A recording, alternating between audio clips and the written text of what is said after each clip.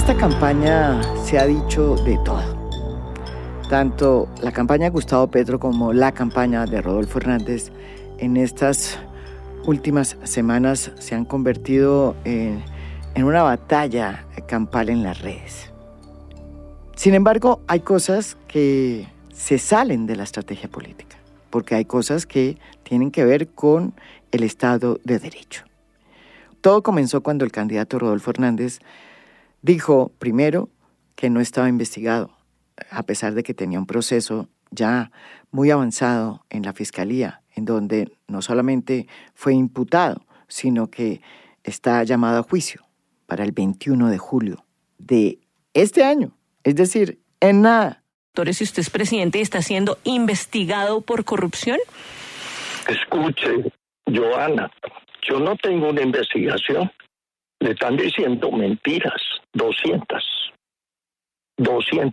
¿Cuál es el...? Es que yo puedo decir ahorita salir y meterle un denuncio penal a usted de corrupción. Y tiene que poner abogado. Porque es el régimen. ¿Cuál era el sentido de todas esas denuncias?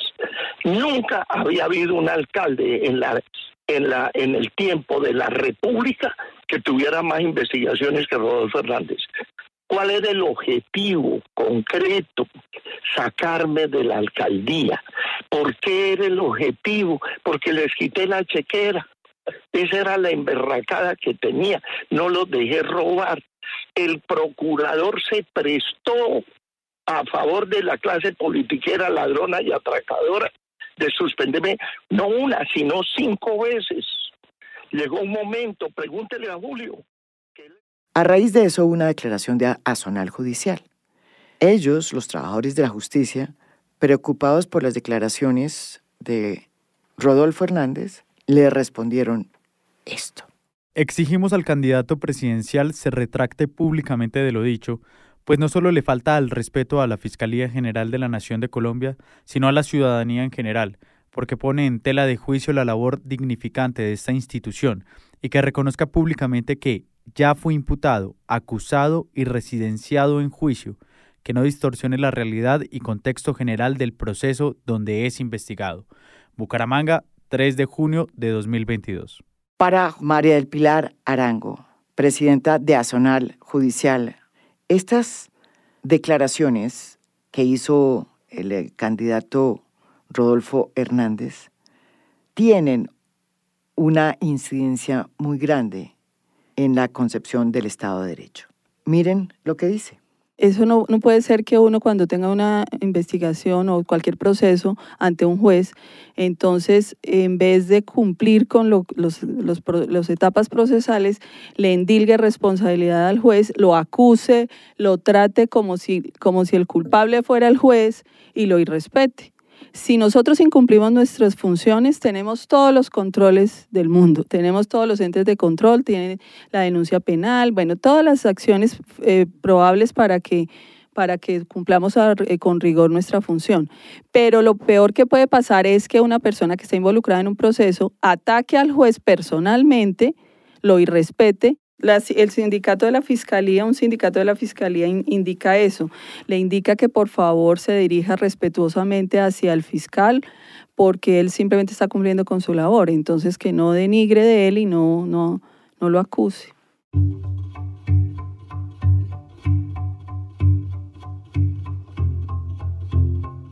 Una de las bases del Estado de Derecho es precisamente que hasta que la persona no sea declarado culpable en un juicio, pues se presume su inocencia.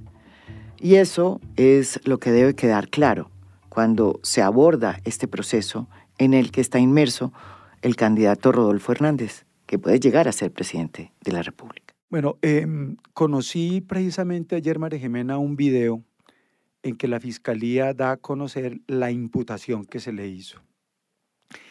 El proceso penal en Colombia se divide en 2 grandes bloques. Hoy, la fase de indagación e investigación y la fase de el juicio. La indagación es cuando me están investigando sin haberme imputado. Cuando ya me imputaron, se llama investigación. Indagan primero, luego investigan. Y cuando ya se presenta la acusación, arranca el juicio. Ya vimos que no solamente se superó la fase de indagación, sino que además se agotó la fase de investigación. Y ya estamos en la última fase, que es el juicio. Y ya en el juicio, lo que eso evidencia es que la Fiscalía encontró mérito, eso se llama inferencia razonable, de dos cosas. Uno, de que se pudo cometer un delito, y dos, de que él pudo ser autor de él. Y hay que decir pudo, porque no hay que decir que él cometió el delito, sino que se prevé que él pudo haberlo cometido, porque hay que tratarlo como inocente hasta que se demuestre lo contrario, pero sí está claro que hubo fundamentos legales para imputarlo y acusarlo. O sea, la Fiscalía no lo hizo sin fundamento, tuvo un fundamento fáctico en hechos, probatorio con los elementos que recolectó y jurídico, son esos tres componentes, lo fáctico, lo jurídico y lo probatorio. Agotó tres cosas y ya lo tiene en un juicio. Y se viene ese juicio que si llegara a ocurrir que eventualmente tuviera una primera magistratura en este país, pues eso ya va a corresponder o al Senado o a la Corte, según el caso, pero definitivamente ya estando en juicio, lo que se espera es que un juez diga si es culpable o inocente. Lo que hemos podido revisar, y pues no voy a profundizar en eso, pero sí veo que hay una fundamentación muy seria de la Fiscalía en todos sus soportes que entregaron en una acusación que fue ampliamente difundida. ¿Qué impacto puede tener que un candidato que puede llegar a ser presidente de la República niegue que tiene no solamente un proceso, sino que ya fue indagado primero, investigado y ahora tiene un juicio? Tiene el impacto que, pues tiene más impacto, pero yo voy a hablar del impacto que tiene que cualquier persona niegue su verdadera situación jurídica. Si yo me engaño y engaño a los demás o creo la historia de que no tengo una situación jurídica en ciernes difícil, ¿sí?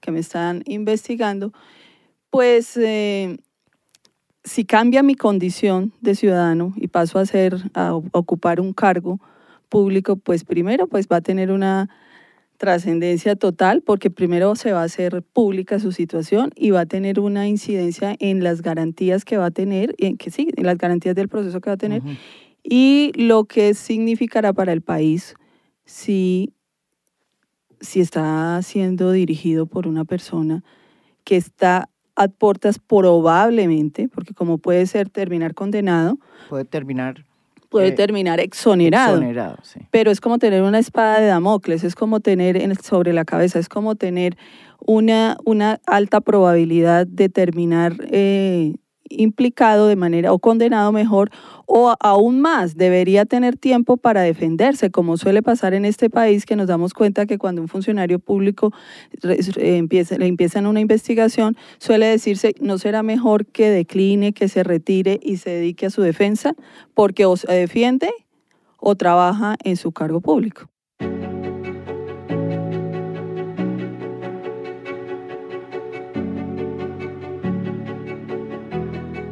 Resulta que esta historia tiene más tela que cortar. Según el artículo 175 de la Constitución, se dice claramente que cualquier funcionario público que tenga una acusación y haya sido imputado, debería ser retirado del cargo mientras se surte todo el juicio. ¿Qué pasaría si Rodolfo Hernández es elegido presidente de la República? ¿Por qué lo preguntamos? Porque él sería un funcionario que llegaría a ocupar el puesto de presidente de la República con un proceso en el que ha sido imputado y por el cual está llamado a juicio. José Frei Restrepo dice que este sería el camino jurídico de Rodolfo Hernández. El artículo 175 que nos define el procedimiento de los juicios ante el Senado, ya vimos básicamente las opciones pues de que se declare en suspenso y lo demás con relación a los delitos comunes. Pero cuando ya el Senado asume el conocimiento del caso, cuando ya hay una acusación, o sea, hay un pliego de cargos, que en este caso lo hay, vendría entonces la revisión de cuáles son los delitos que se cometen. Y el numeral 2 del artículo 175 dice muy claramente que si la acusación se refiere a delitos cometidos en ejercicio de sus funciones o a indignidad por mala conducta, da las dos opciones, y aquí tocaría mirar si hay una calificación de indignidad por mala conducta, porque esa conducta que tiene que ver con delito contra la administración pública es un delito que está cayendo en los terrenos de, recordemos, el llamado Estatuto Anticorrupción, donde esas conductas se consideran que son conductas para combatir la corrupción. Y una conducta de corrupción puede ser calificada como mala conducta, que llevaría a la indignidad. ¿Cuál es la consecuencia de eso? La pena que le pone el Senado es una pena política, es la destitución del empleo, opción 1. Opción número 2, la privación temporal del empleo, o la opción número 3, la pérdida absoluta de los derechos políticos. Y los derechos políticos son a elegir y ser elegido o revocar el mandato del elegido. O sea que el derecho a hacer material de esa elección queda afectado. Pero resulta que allí no acaba todo. Ya el Senado tomó la decisión política. Ahora mire lo que dice el numeral 2 del 175. Léanlo ustedes en sus casas. Pero al reo se le seguirá juicio criminal ante la Corte Suprema si los hechos lo constituyen responsable de infracción que merezca otra pena. Y la pena es la pena en el terreno penal, no en el terreno político, que lo resuelve la Corte Suprema.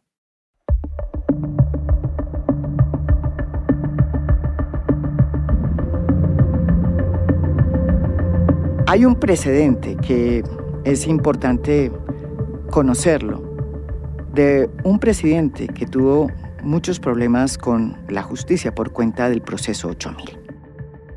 Su nombre, Ernesto Samper.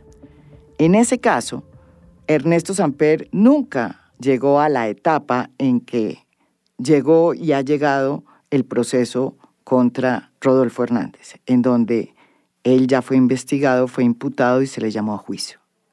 En el caso de Ernesto Samper, por cuenta del proceso 8000, a raíz de una denuncia contra él en la comisión de acusaciones se le investigó, pero el Senado decidió que no había mérito para investigarlo. La comparación de estos dos casos la explica muy bien María del Pilar Arango. El Senado consideró que no había mérito para acusarlo.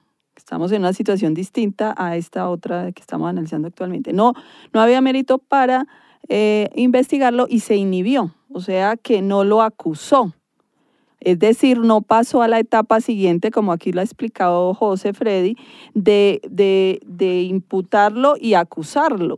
En cambio, en el caso del ciudadano Hernández, está ya imputado y acusado. Pasó a otra etapa, que es ya la del juicio. Y bajo esa perspectiva estamos en una situación aún más inminente y cercana a lo que estaba sucediendo con el presidente Samper en su momento. Es decir, por eso sería la primera vez en la historia que estaríamos abocados a una situación como esa. Ni siquiera en el caso Samper. Estamos ante una situación mucho más compleja, ¿sí? Esta será una situación excepcional porque en este caso ya la fase de investigar y acusar se cumplió. Como ya se cumplió, lo que viene es la fase del juicio. Ese juicio lo haría el Senado y entonces se estaría enfrentando, creo que por primera vez en la historia, ante una acusación en firme, clara, y llevaría a que tuviera que pronunciarse el Senado y vendría una decisión de fondo que no se dio en el caso de Samper.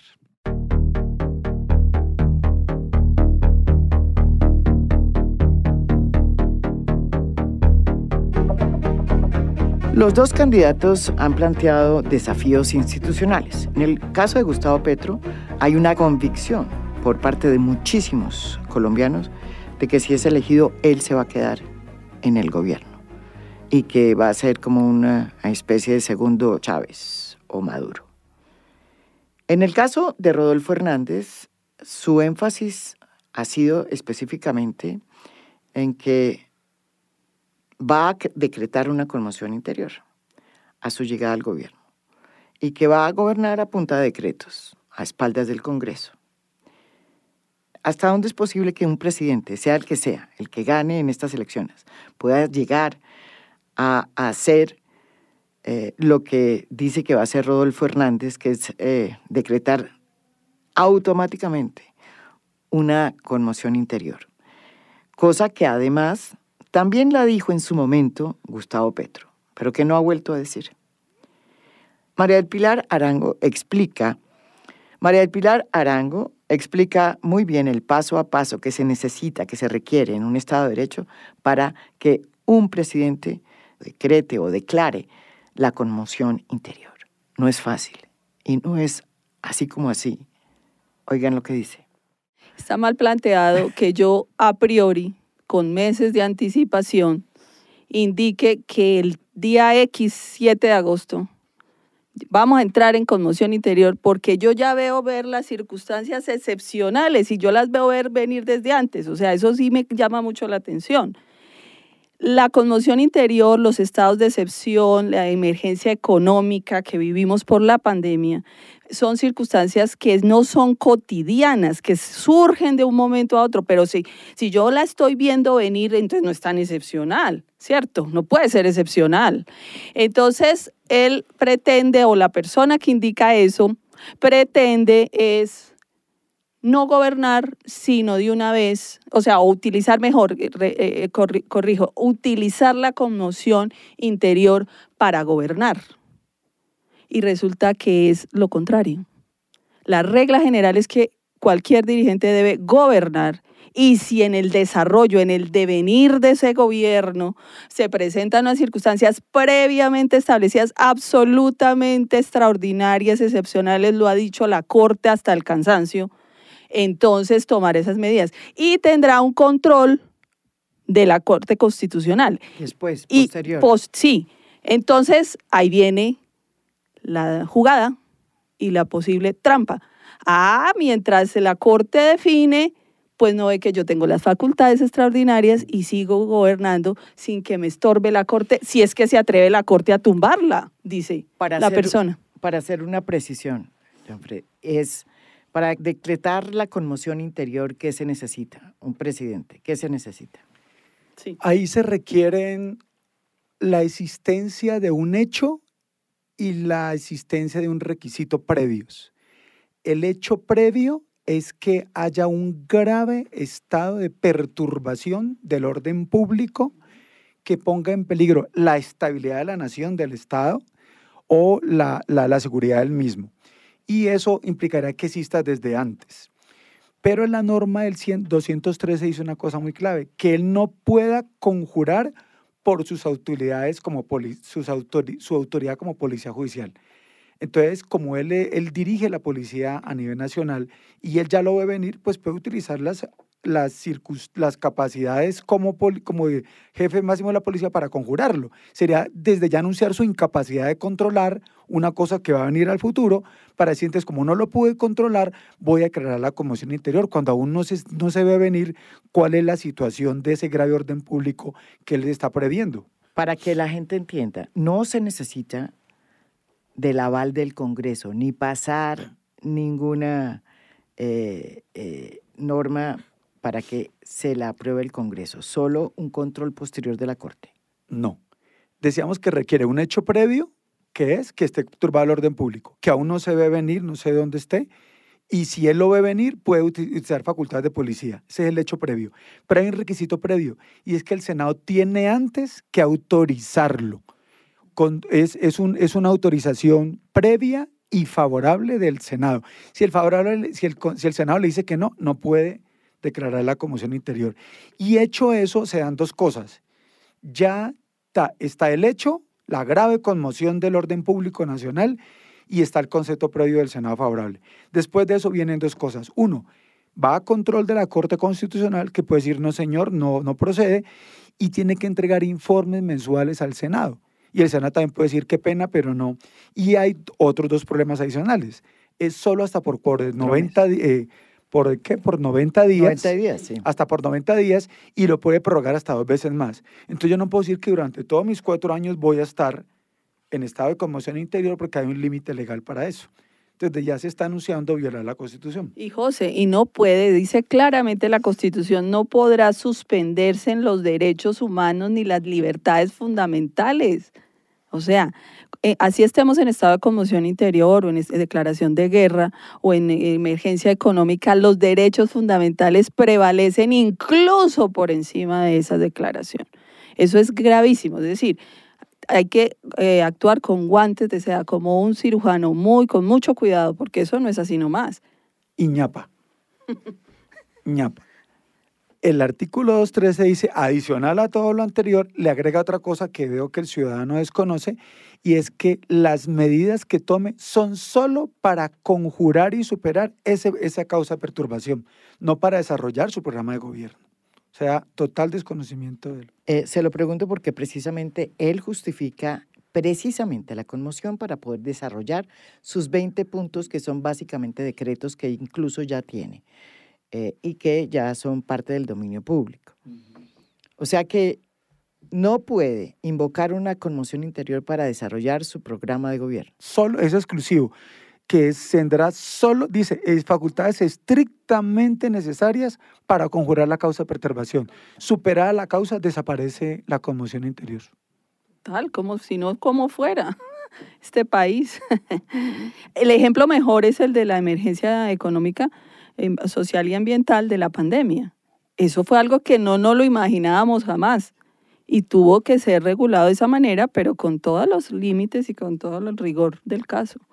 Eso no es como para irlo anunciando a los cuatro vientos. Y otra ñapa allí. La norma dice que tiene que ser inminente, o sea, que no hay forma de evitarlo. Inminente. Entonces, definitivamente, ni por un lado ni por el otro tiene salida una expresión de ese tipo que es claramente desconocedora de ley y constitución.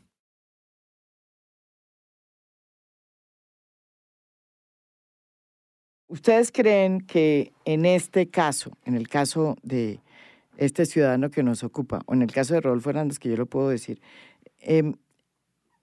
les preocupa que se afecte el orden institucional? Total.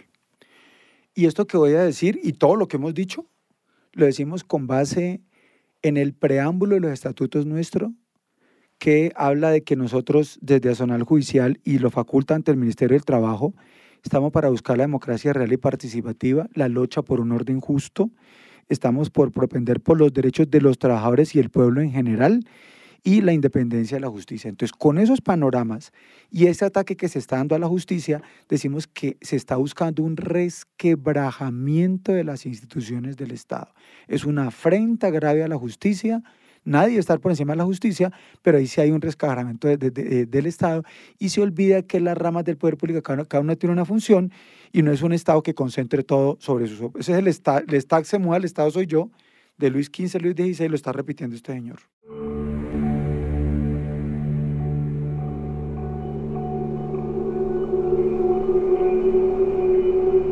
Hay temor en muchos sectores de Colombia de que si Gustavo Petro gana las elecciones, pues se quede en el poder. Y aunque él no lo ha dicho en esta campaña, nunca lo ha dicho, sí hay un video de él que data del 2017, antes incluso de la campaña de hace 4 años. Miren lo que dice. La pregunta es, ¿estas reformas vitales que nos permitirían entrar a una era de paz, las puede hacer el Congreso de la República que tenemos? Sí, ni siquiera pudo cumplirle el acuerdo de paz de la FARC, que es pequeñito, solo era la JEP y eso. Pues no nos digamos mentiras, no son capaces.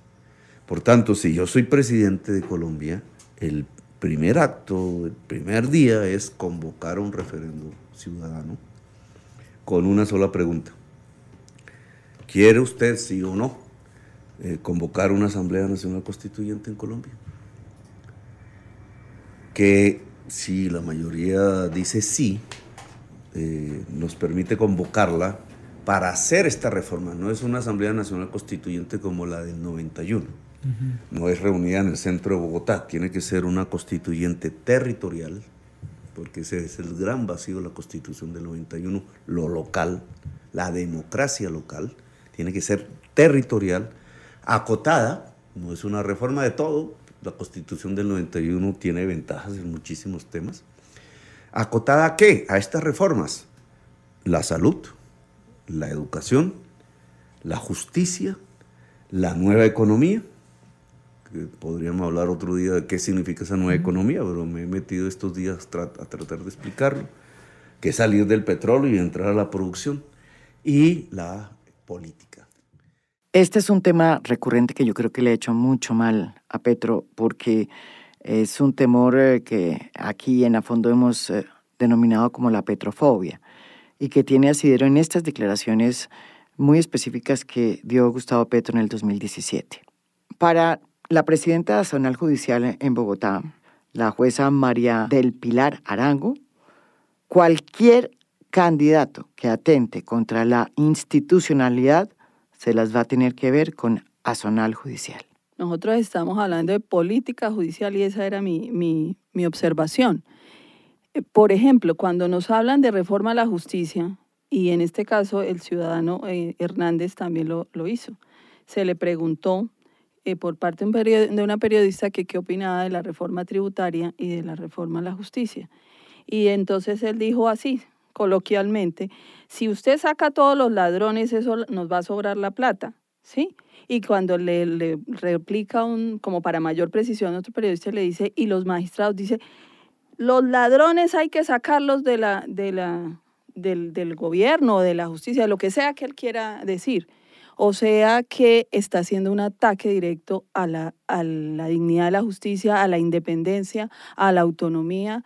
Y entonces nosotros como representantes de los trabajadores, y como ya lo explicó José dentro del ámbito de tanto el preámbulo de la Constitución, la Constitución en sí misma considerada en su articulado y los estatutos de nuestro sindicato, tenemos que preservar lo que se llama la independencia de autonomía judicial, 1, y 2, tenemos que ser garantes de la política judicial en la que nosotros podemos participar, porque si no, entonces no tendrían los trabajadores derecho a deliberar públicamente ante situaciones de orden, pues quiero decir, políticas públicas, por decirlo de una manera, o en este caso específico, política judicial. Y eso es lo que venimos haciendo nosotros. Y un complemento, María Jimena. Lo que hemos hecho es en cada momento nos hemos cuidado, y siempre lo hacemos, de confrontar la conducta con la norma. Fulano de tal hizo tal cosa, veamos qué dice la norma. Entonces estamos pedagógicamente evidenciando cómo esas conductas violan esa norma. No estamos dando conceptos individuales en contra o a favor de alguien, sino diciendo cómo se están violando normas legales y constitucionales que todo funcionario y todo ciudadano colombiano debe respetar. ¿Les preocupa algo de lo que Petro ha dicho? Como debe ser cualquier análisis de propuestas de cualquier persona, cualquier propuesta que se le haga a alguien debe partir por la reflexión y por el análisis. Y pues hay cosas que uno puede preguntar cómo se van a concretar, porque las propuestas pueden ser genéricas, pero la pregunta es el cómo. Entonces, en el cómo hay inquietud. Y debe estar fundamentada cualquier política en la rama con el conocimiento profundo de la política criminal, con el profundo conocimiento de la realidad de los juzgados, de las fiscalías. Por eso es que nosotros precisamente, insisto, hemos hecho política judicial, que es que cuando se va a emitir una norma en el Congreso, que tiene que ver con la justicia, allá tenemos un asiento y debemos tenerlo, asiento en el Congreso, y allá nos deben escuchar y traigan aquí a los jueces y a los fiscales y a los que saben el día a día y pregúntenles a ver si esta norma es correcta, se va a aplicar debidamente. Eso es lo que nos preocupa, o por lo menos a mí. Yo tengo claro que las propuestas de los dos candidatos hoy serán propuestas que por proyectos o por decretos que se presenten o por proyectos de ley van a ser sometidas al debate. Y en ambos casos estaremos en la palestra pública o en comisión de cámaras o en plenaria de cámara fijando nuestra postura, porque pensamos que esas propuestas tienen que pasar por el tamiz, por la lectura y el debate de los servidores judiciales, vengan de quien vengan. Y entonces en su momento las debatiremos. Hemos escuchado propuestas de diferente orden, en seguridad social, en salud, en educación, y pues ya tocará, apenas las propuestas se formalicen, porque hoy hay como unos diseños muy generales, Algunos merecen mayor inquietud que otros, pero igual en ambos casos tenemos posturas que seguramente van a ser objeto de debate cuando se formalicen ante los proyectos de ley. Pero veo una diferencia, o sea, una cosa son las posturas de políticas públicas que tienen diferentes candidatos y otra cosa es esta abierta declaración de uno de los candidatos que busca delegitimar la justicia. ¿Sí o no? Creo que hay una declaración de guerra a la justicia. Y eso venga de donde venga, no de un candidato. Ha pasado con los presidentes de la República. El doctor Duque, aquí lo dijimos en la anterior ocasión, el doctor Duque ha denigrado de los magistrados de la Corte Constitucional y en el caso del tema del aborto, entonces dijo que quién dijo que 5 señores allá se les ocurre ir a dirigir todo el país. Y entonces uno diría, y en esa lógica perversa, entonces uno diría, ¿y a quién se le ocurre que un solo señor que es el presidente entonces también venga a dirigir aquí el país? O sea, es de una cosa aberrante. Y en cuanto a la reforma, perdóname María Jimena, en lo que tú estabas diciendo de que ¿por qué vamos a ser garantes los sindicatos y los jueces y los fiscales y todos los funcionarios de la rama judicial? Porque vamos a ser garantes de que quien llegue a la presidencia, cualquiera que sea, cumpla debidamente con lo que necesita la justicia, porque necesitamos que el usuario salga de ese problema tan terrible que tiene de falta de acceso a la justicia. Pues la mejor prueba de eso es que han pasado gobiernos y gobiernos y hemos tratado de reformar cuántas veces la justicia y no se ha logrado. Estamos en pie de lucha para seguir en esa causa colectiva que es o nos reforman bien la justicia, sea el que sea, llámese X o llámese Y. Si no lo hace, nos dará mucha pena, pero le tendremos que decir, como lo hemos dicho en otras ocasiones, esto no funciona, esto no sirve, esta no es la verdadera reforma.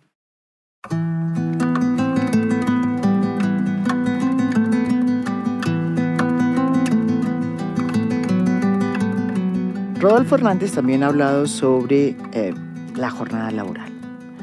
Y al hablar, pues, ha alertado a todos los sindicatos que protegen los derechos laborales. ¿Qué ha dicho Rodolfo Hernández? Rodolfo Hernández dice que si llega a ser presidente va a extender la jornada laboral a 10 horas y que van a tener los trabajadores solo media hora para comer. Esto es lo que dice Rodolfo Hernández.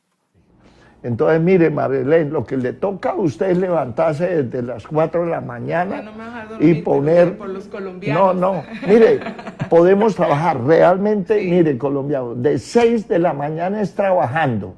No es llegar a tomar tinto y hablar paja y hablar por celular y irse para el baño, no. Trabajando a las 6 de la mañana.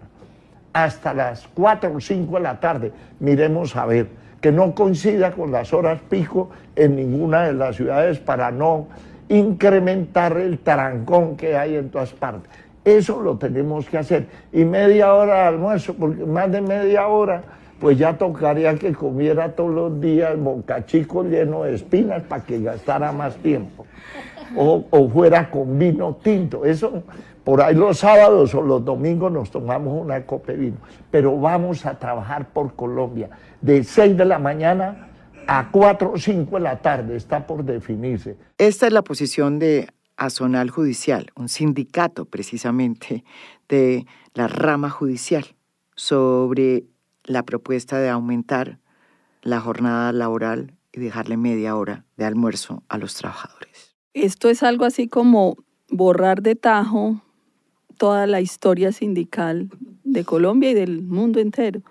Para lograr todos los derechos que hemos logrado históricamente los trabajadores, ha corrido mucha sangre, ha habido muertos, ha habido luchas incesantes, ha sido todo un caminar pedregoso, dificilísimo. La jornada laboral no caprichosamente tiene 8 horas, María Jimena. La jornada laboral, eso es científico además. Eso viene pues desde principios constitucionales, la OIT, bueno, en fin, eso está estudiado. ¿Por qué? Porque es que uno, más de 8 horas, su salud física y mental no le da. Además trabaja ya en condiciones de poca efectividad, de poca eficiencia. Entonces, pretender cualquier persona que diga que dejemos media horita nomás para el almuerzo, es con bocachico o sin bocachico, no importa. Y que trabajemos nos levantemos a las 4 de la mañana y de 5 de la mañana o 6 de la mañana hasta las 4 o 5 de la tarde, para que esos 4 años se conviertan en 6 y nos paguen por 4. O sea, violación a todos los derechos sindicales, va contra la salud física, mental y contra el patrimonio económico de los trabajadores, porque entonces vamos a trabajar más, no se especifica, en ese caso la persona no especifica si se trata de públicos, privados o contratos, no interesa para el que sea, los derechos son para todos y no pueden decirnos ahora que de un tajo dejemos así, que ahora trabajemos y que comamos hasta menos bocachico, porque fuera de eso nos está limitando qué es lo que hay que comer, algo así, para hacerlo en los mismos términos que la persona le indica, pero esto es muy serio, la verdad es serio, es bastante preocupante y desilusionante. O sea que debemos pensar muy bien. Bueno, yo estos días escuché una manifestación de este ciudadano con relación al tema de la emergencia del estado de conmoción interior, y esa sola frase mereció una cantidad de análisis. Aquí pasa exactamente lo mismo, María Jimena. ¿Por qué? Porque esa manifestación desconoce, ese es el problema de la ignorancia de la ley, que dicen que no sirve de excusa. Hay una cosa que a nivel internacional se llama pacta sunt servanda. Los tratados son para cumplirlos. Colombia ha firmado tratados internacionales con la OEA, con la ONU, ha firmado tratados con la OIT, y ahí se está hablando de respetar lo que dice muy bien María del Pilar, la jornada máxima de trabajo. Hace poco celebramos el 1 de mayo, Día Mundial de cómo un grupo, miles de personas peleando por la jornada máxima, dieron su vida, fueron asesinados, y eso llevó a que el mundo entero, en casi todos los países del mundo, se celebra el 1 de mayo en conmemoración a la conquista de la humanidad de tener máximo 8 horas de trabajo. Y eso se está desconociendo de un tajo, eso que está en la ley, en la Constitución, que son principios que están relacionados en el artículo 53 de la Constitución, se está desconociendo de tajo acá. Eso sería prohibir una cosa que la OEA ha obligado a sus Estados miembros. Y Colombia es Estado miembro de la OEA. Y dice que cada vez que se establece un derecho, no se puede regresar. Es principio de progresividad y prohibición de regresividad. Bueno, Álvaro Uribe lo hizo, quitó las horas extras, echó para atrás violó eso, y aquí se va a repetir ello, y estaríamos en presencia de un claro desconocimiento de normas legales, constitucionales y todo, pero con un problema grave, y es que los presidentes de la República tienen la condición de jefe de Estado, jefe de gobierno, jefe supremo de las Fuerzas Armadas y máxima autoridad administrativa. Todas esas cosas, en esas 4 condiciones, se está violando una cosa que ya es universal en la humanidad. Es desconocer la ley, la Constitución y los tratados. ¿Qué juramos por el artículo 188 cuando se posesionó? Siempre dice, juro cumplir la ley y la Constitución. O sea, estará violando su juramento antes de hacerlo efectivo.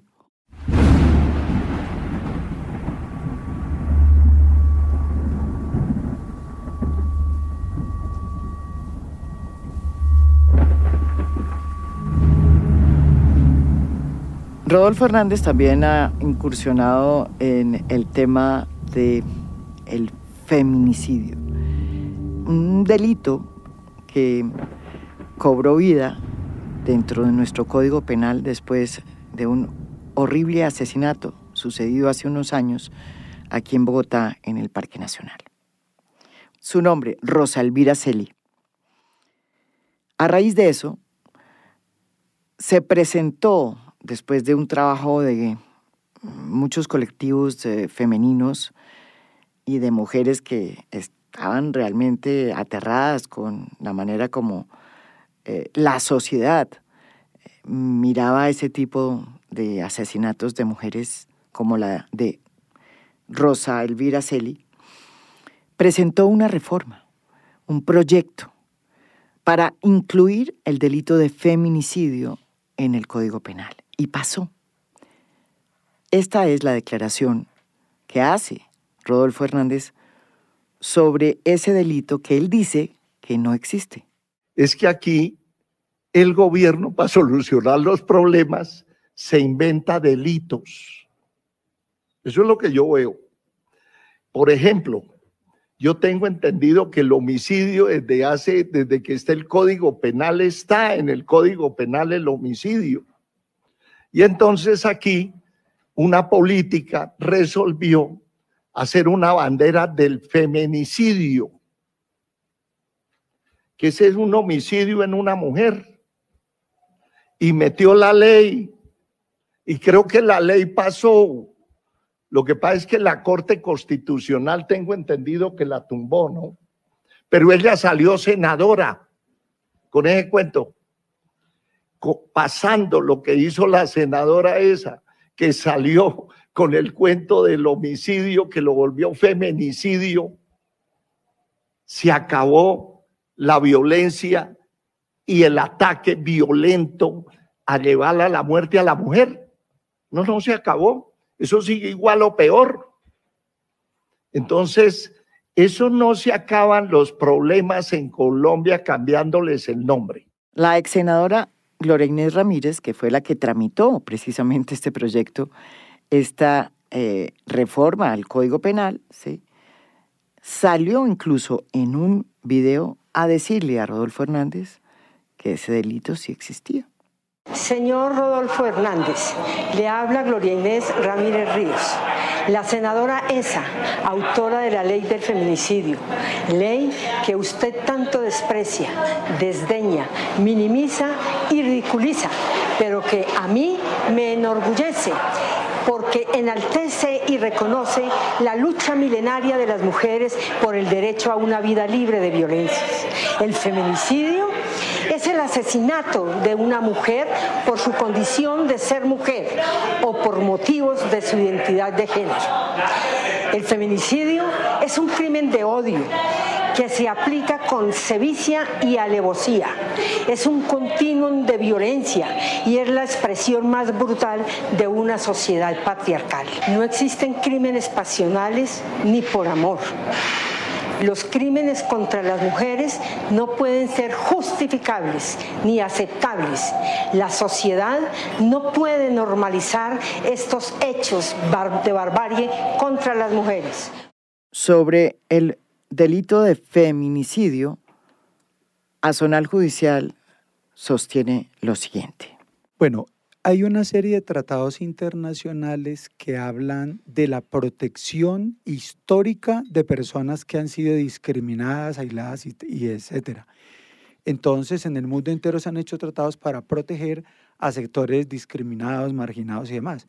De la protección de la negritud, de los niños, de los ancianos, de los desplazados, y en ello está el tema de las mujeres. El feminicidio, volvemos al tema de la ignorancia jurídica, es un delito en que se asesina a una mujer, pero por su condición de mujer. Y eso tiene una cantidad de... Hay una convención internacional de Belém do Pará y otras más, que fue en Brasil, y otras más que se han venido trabajando sobre eso. Y lo que hizo Colombia fue acoger un mandato internacional, lo protegió y luego la Corte le dio la bendición. No lo tumbó, le dio la bendición y aceptó. Y ese es el artículo 104A, donde se establece el feminicidio y todas las fórmulas que hay de ello. Entonces, técnicamente, en tratándose de el feminicidio, no es un homicidio simplemente de una mujer, sino que es esa condición. Y recordemos que las mujeres son pues más de la mitad de la población de este planeta, son la gran mayoría. Entonces se está desconociendo los derechos de poder atentar contra la vida de alguien que son la mayoría de los seres de este planeta, que lo ataquen por esa condición de mujer. Ahora, ¿por qué dice Rodolfo Hernández en esa declaración una cosa que no es cierta? Y es que dice que esa ley la tumbó la Corte Constitucional. Eso no pasó. No, todo lo contrario, la tenemos vigente. ¿Por qué no contamos? Esa es una ley que además fue a raíz de un asesinato violento de Rosa Elvira Celi, que fue empalada, quiero decirles, empalada en el Parque Nacional. Sí. A raíz de eso se hizo una protesta pública, bueno, se hicieron muchas manifestaciones por parte de muchos colectivos de mujeres y a raíz de eso se desarrolló un proyecto, ¿sí?, que se presentó en el Congreso, que se aprobó legalmente y que tuvo finalmente una aprobación por la Corte Suprema, por la Corte Constitucional. ¿Por qué entonces dice Rodolfo Hernández que eso no pasó? No entiendo por qué lo dice si dice lo contrario. O sea, se contradice porque dice que se inventaron, el gobierno se inventó el delito y se inventó el cuento de que el feminicidio es el homicidio para la mujer. Y si dice que el feminicidio es el homicidio para la mujer y que se inventaron y que está así, que la Corte lo tumbó, es al contrario, está vigente, se está aplicando, entonces se contradice en sí mismo. Y además desconoce lo grave, y lo digo como mujer, o sea, no vas a imaginarme eso que tú acabas de relatar, de recordar, de una mujer empalada, o sea, eso por el hecho de ser mujer, o sea, hemos vivido históricamente discriminadas, estamos a un paso atrás de la historia en el reconocimiento de nuestros derechos, seguimos atrás, y ahora, entonces además nos asesinan por eso, y entonces tenemos que quedarnos quietas y esperar a que siga sucediendo. Es para aplaudir el feminicidio, no es para acabar con el feminicidio, es para fortalecer esa norma. Y la Corte no lo ha tumbado, lo contrario, pasó el examen, lo seguirá pasando por el resto de tiempo. O sea, absurdo. Es una aclaración aquí al candidato.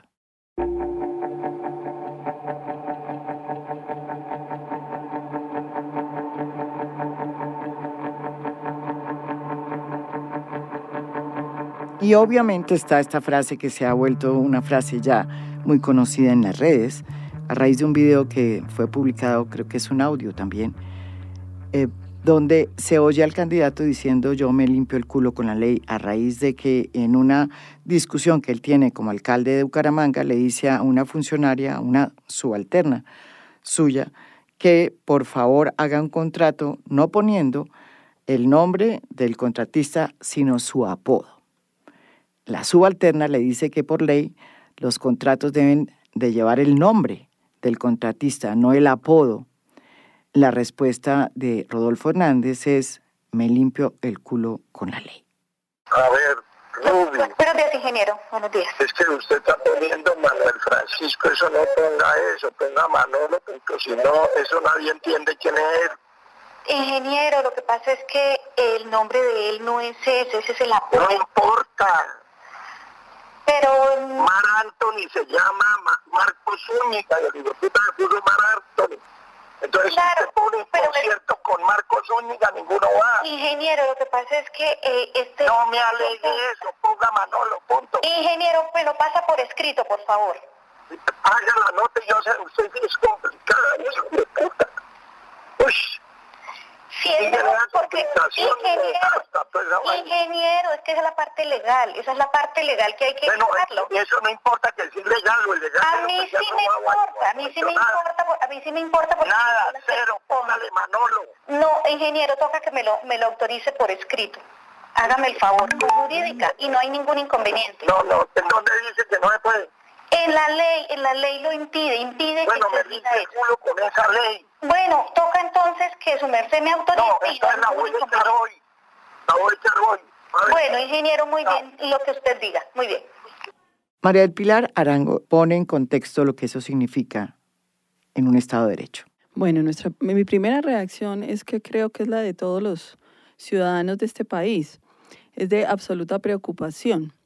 Adicionalmente, porque aquí venimos a hablar y en ese contexto estamos como representantes de trabajadores que tenemos la misión sagrada de cumplir con la institucionalidad, con la legalidad, la Constitución en su preámbulo dice claramente que habrá la unidad nacional, que la justicia es uno de los fines esenciales y que debemos preservar la democracia, las instituciones y la legalidad. Entonces, cualquier persona que indique que se limpia el 4 letras con la ley, pues lo que está generando es algo parecido a decir que aquí no hay Estado de Derecho. Este es un Estado social de derecho, pero al menos que fuera de derecho, ¿sí? O que es de derecho. ¿Qué quiere decir esto? Que todos los colombianos debemos regirnos por estamos sometidos al imperio de la ley. Y el imperio de la ley lo que trae es orden y convivencia y tranquilidad, convivencia pacífica. Porque si tú, María Jimena, quieres pasar por el mismo sitio con tu vehículo por el que yo voy a pasar al mismo tiempo, pues nos estrellamos y estamos violando una norma. Si violamos una norma, pues terminamos en serias dificultades. Entonces, nos preocupa profundamente esa manifestación, porque es más o menos como desconocer la labor, buena parte de la labor de los jueces, de los fiscales, de los magistrados, de las cortes, de todos los funcionarios, incluso de todos los funcionarios del Estado. Pero en lo que tiene que ver con rama judicial, nosotros somos los encargados de resolver los conflictos. Y si algo hacemos nosotros es resolver esos conflictos aplicando la ley, el derecho y las pruebas que nos allegan. Entonces sí, es bien, pero bien preocupante. Me deja fuera de base. Su reflexión, Freddy. Bien, a ver, yo pienso que el comportamiento de una persona que expresa ese tipo de afirmaciones muestra, María Jimena, un absoluto desconocimiento de la ley. La Constitución, desde su preámbulo, dice que Colombia se basa en el respeto a una serie de postulados y ahí menciona claramente la justicia. Hay un primer elemento. La justicia se materializa en un conjunto de instituciones y normas que hacen que sea posible convivir, tener esa convivencia, ese espacio de... Pero igualmente el artículo 6 de la Constitución dice que los particulares responden por violar la ley y la Constitución. Y luego dice que los funcionarios responden por lo mismo, pero también por extralimitarse o por omitir. Resulta que las normas de contratación establecen unos criterios de cómo tiene que contratarse. Cuando alguien omite cumplir lo que la ley dice, está incurriendo en un delito. Eso llevaría a una celebración indebida de contratos, que sería una forma también de corrupción porque se estaría rompiendo el principio de administración pública de que tienen que respetarse los mandatos legales y llevaría a una cosa que llama, un delito que se llama contrato sin la celebración de los requisitos legales, es el nombre de ese delito. Entonces, si la ley dice que se colocará el nombre de las partes contratantes y no le coloco el nombre sino un apodo, estoy desconociendo un mandato legal. Entonces ahí estaría extralimitándose o omitiendo cumplir con un deber. Pero además viola un compromiso de todo ciudadano. Todo ciudadano por mandato del artículo 95 de la Constitución dice que es un deber respetar las autoridades, las leyes, las instituciones. Y cuando uno adopta una postura esa, pues está desconociendo el orden jurídico. Entonces, sí es altamente censurable que como ciudadano y como funcionario en su momento, pues se desconozcan mandatos legales cuando él y todos estamos llamados a respetar las instituciones y la ley. Esto es A Fondo, un podcast original de Spotify. Mi nombre es María Jimena Duzán.